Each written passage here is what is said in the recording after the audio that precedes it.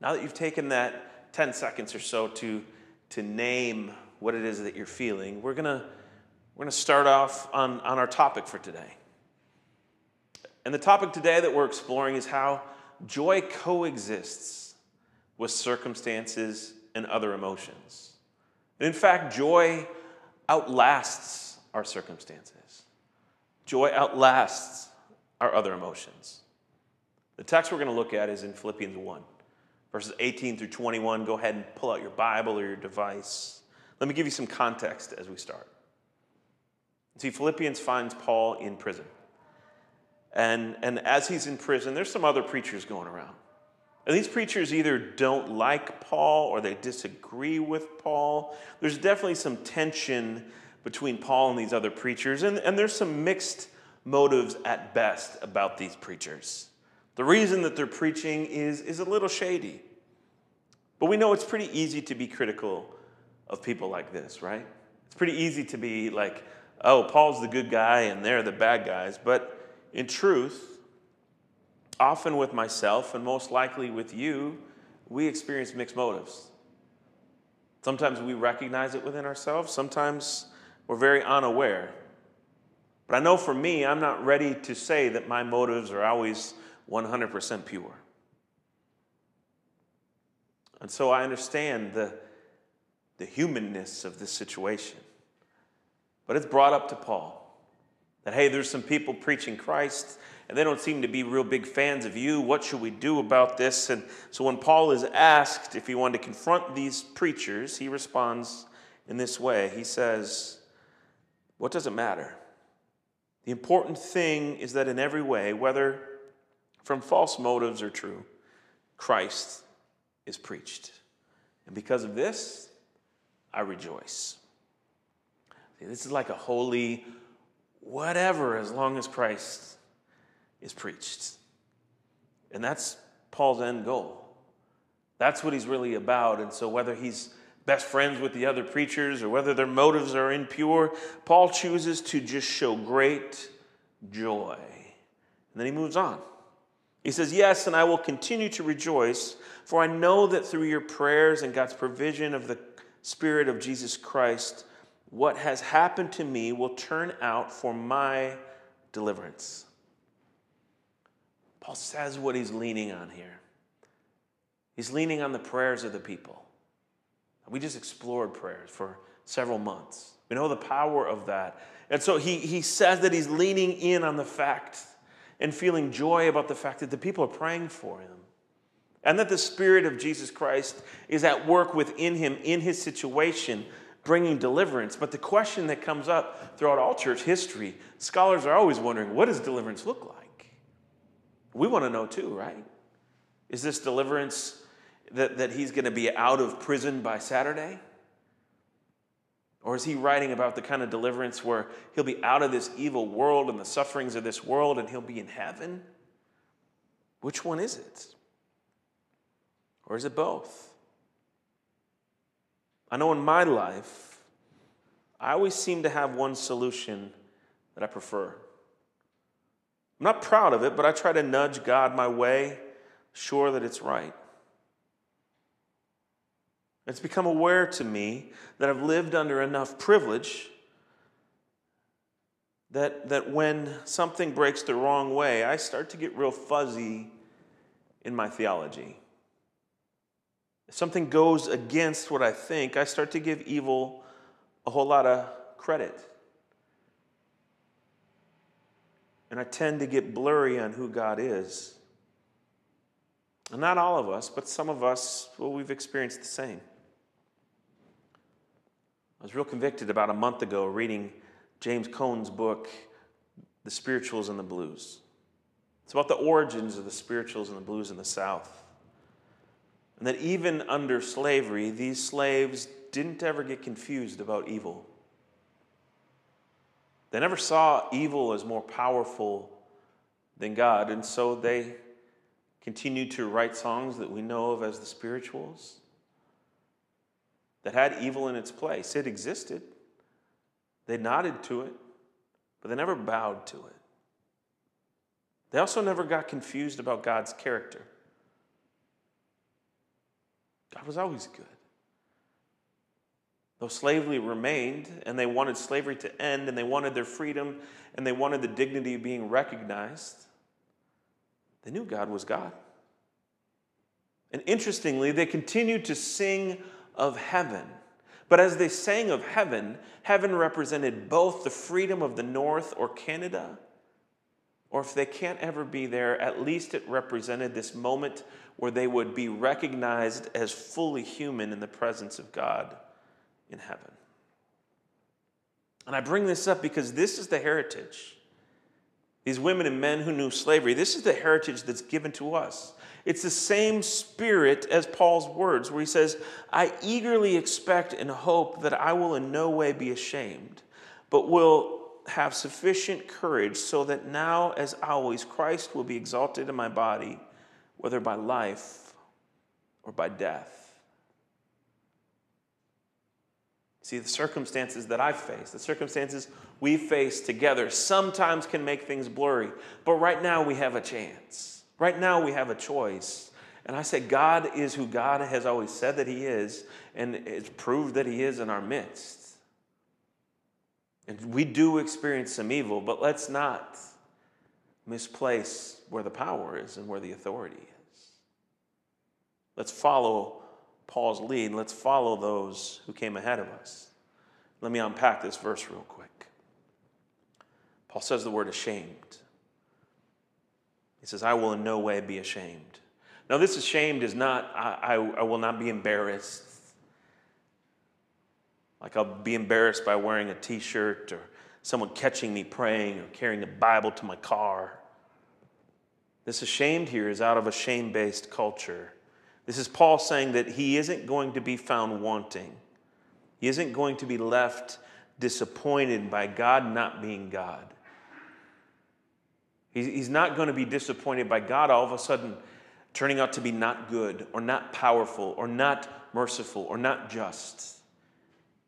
He's convinced that God is exactly who God says that he is, and he'll never be ashamed by that. And instead of being left wanting, Paul prays that he'll have sufficient courage. Other translations say this word is boldness.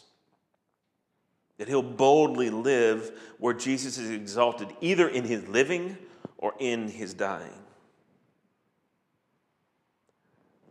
Daniel McGlory writes, the boldness of which Paul speaks is not mere bravado or swagger, nor is it an expression of bitterness and anger towards one opponent. As the larger context of Paul talks of boldness makes clear, his boldness is linked to his joyous confidence in the love of God made known in Jesus Christ. This joyous confidence bursting out of Paul from prison, from these circumstances we don't want. He continues to write, for to me to live is Christ and to die is gain. Some of us would see this as a lose-lose, to live in prison, to die, no way. Paul, he writes that to live is great because he lives for Christ's glory then. And people benefit because he can go and share the good news. But to die is great because, well, then he gets to see Christ. And so he's joyous either way. No matter what comes, it's for God and God's glory. So back to our present moment. Here we are virtually on our last Sunday at 12:12. We've invested time and money into this building, into this neighborhood. We don't know exactly where we're going next. And I'm confident that God is going with us. I'm confident that God is going to make clear to us who it is that he's birthing us to be, and that we can go forward in joy. And yet I realize there's a real question. What about where we were? What about our time spent here that all seemed like preparation for something? What about all the money that we spent? Did it matter? Was it wasted? As I've talked to people through COVID, we've had the same question about our own individual lives. There's a panic that some are feeling about significance, about the meaning of their life, about their lasting influence. Well, again, today is All Saints' Day. And some of us don't remember or were never taught what that is. It comes out of the Catholic Church, the early church, and it was when different saints were given different days, like Jesus was given December 25th to celebrate. And then the disciple John was given Stephen was given December 26th. The disciple John was given December 27th. The children that were killed by Herod in the early Gospels were given December 28th, and day after day. Eventually we ran out of days where you would have to double up and triple up on days for saints. And so November 1st was declared All Saints' Day. And All Saints' Day is a day that's where we celebrate the lives of the saints before us. And this was especially important during persecution and pandemics and pain.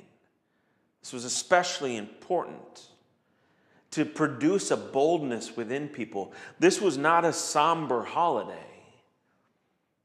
This was a holiday where we were filled with confidence that the God who was is the God who is. And then November 2nd, tomorrow, is its own part of this. It's a 2-day holiday. The first day we celebrate the saints of the larger church. And November 2nd, like in Mexico, is known in English as the Day of the Dead. Some of us are afraid of that. Some of us think that that's something that's outside of our faith, but really many Protestants also celebrated November 2nd.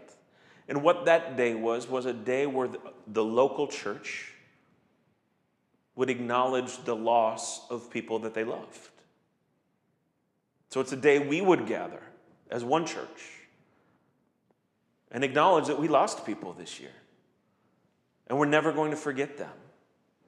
That they matter and they made their mark on us. It's a day to remember our saints, our loved ones. The day where the church gathers and names the people who have not made it into next year to ensure they're not forgotten, to ensure that their legacies live on. And here's one thing that I know. For one church, wherever we physically end up, we are always called to be a church that remembers. We're to be a church that remembers what God did in Scripture, but also what God has done in our stories, collectively and individually. And we're called to be a church that remembers one another. A place that remembers the loved ones who shaped you, who helped form you, who helped you become you. You see, there's this musical I like. You might not know that I like musicals. I do. There's one called Hadestown. And Hades is known as this place where you punch in for work and you never punch out. And you have eyes, but you can't see and recognize anybody around you. And no one remembers their own name.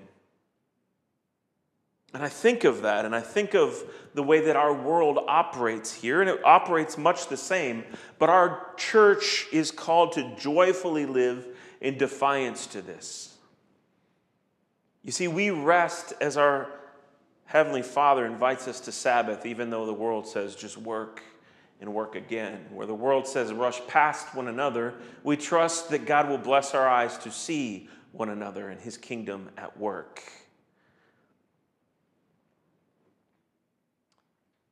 And where there's debate and painful words about which lives matter, we're people who will remember one another's names, who will remember one another's stories. See, we know how important this is. This is why the protest chant is say her name. This is why in our families there's often family names that are passed down where we're named after uncles or grandfathers or grandmothers. This is why we'll always remember our friends at Fourth and Oak. And we'll remember those who've died in this last year. You see, our community isn't the same today as it was. We're virtual, and I know that there is this nagging wonder and fear about the fact that this might go on longer and longer. And now without a building, it's tempting to feel even more lost. But here's what I want you to know. We might be leaving this space, but we won't be forgotten. The work that you did at Fourth and Oak, the worship that you offered here, the times that you met your neighbors and recognized the presence of God within each other, that's eternal work. That's lasting. That changed lives forever. And our address might change, but that work remains. And we're not to be ashamed. You're in a community here that will never forget you. We know each other's names.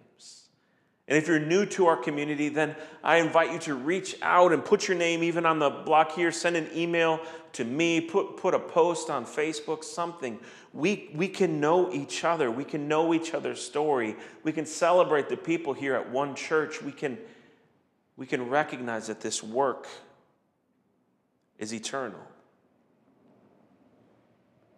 See, there's a lot of change all over the place. And there's space and time to grieve that. But we can do it in joy. There's space to hold both grief and joy, knowing that whatever your emotion that you named, joy will outlast it. And whatever circumstances you're facing, joy will outlast it. And the prayers of God's people and the Spirit of Jesus will work for our deliverance just like it did in Paul. See, we're invited into this boldness defined by joy. Remember joy last week. This joy that's grounded in the fact that God is with us and we're His beloved. And nothing, not COVID, not moving out of 12-12, nothing can change that. Amen.